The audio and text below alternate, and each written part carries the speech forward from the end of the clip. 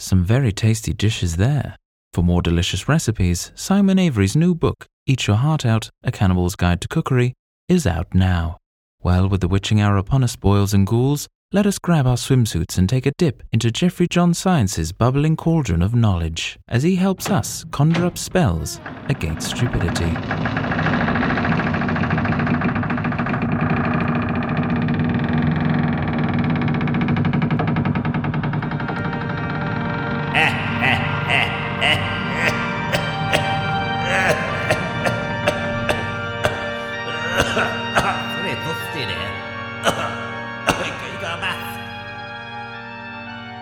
Hiya, it's me, Jeffrey John Science, and Halloween's here.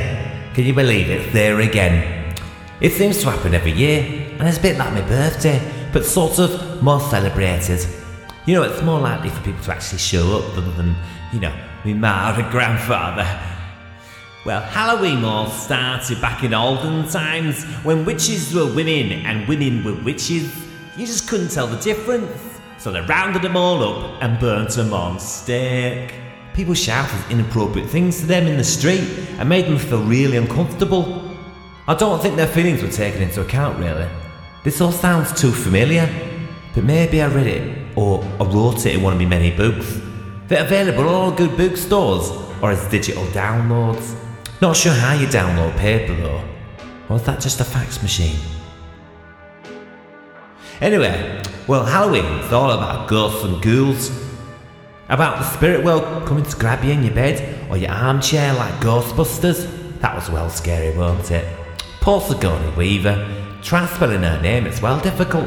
Bit like physics. But luckily I'm really brainy, so it's fine for me. Halloween came from Harlem. You know, the same place as the Harlem Globetrotters, who do magical things with basketballs. That maybe they're wizards, but why would wizards be okay but not witches though? It's very interesting that. Bit like the mystical forces of nature, except the forces of nature we've been able to quantify and measure, but apparently a psychic Sharon can tell you things you already know, like your birthday or that you now want to say hi from the grave. Sod off, Sharon, you cretin. As a world-renowned scientist, I have to speak to all those who believe in the supernatural. It's all complete codswallop. There's nothing super or natural about it. Have you really seen a ghost though? Well, I haven't, and I've seen everything, even neutrinos. Don't even get me started on neutrinos. All matter is neither created or destroyed. It's the law of conservation of mass, for crying out loud. And that's science. And it's everywhere! So, happy pumpkin desecration day. So thanks for listening.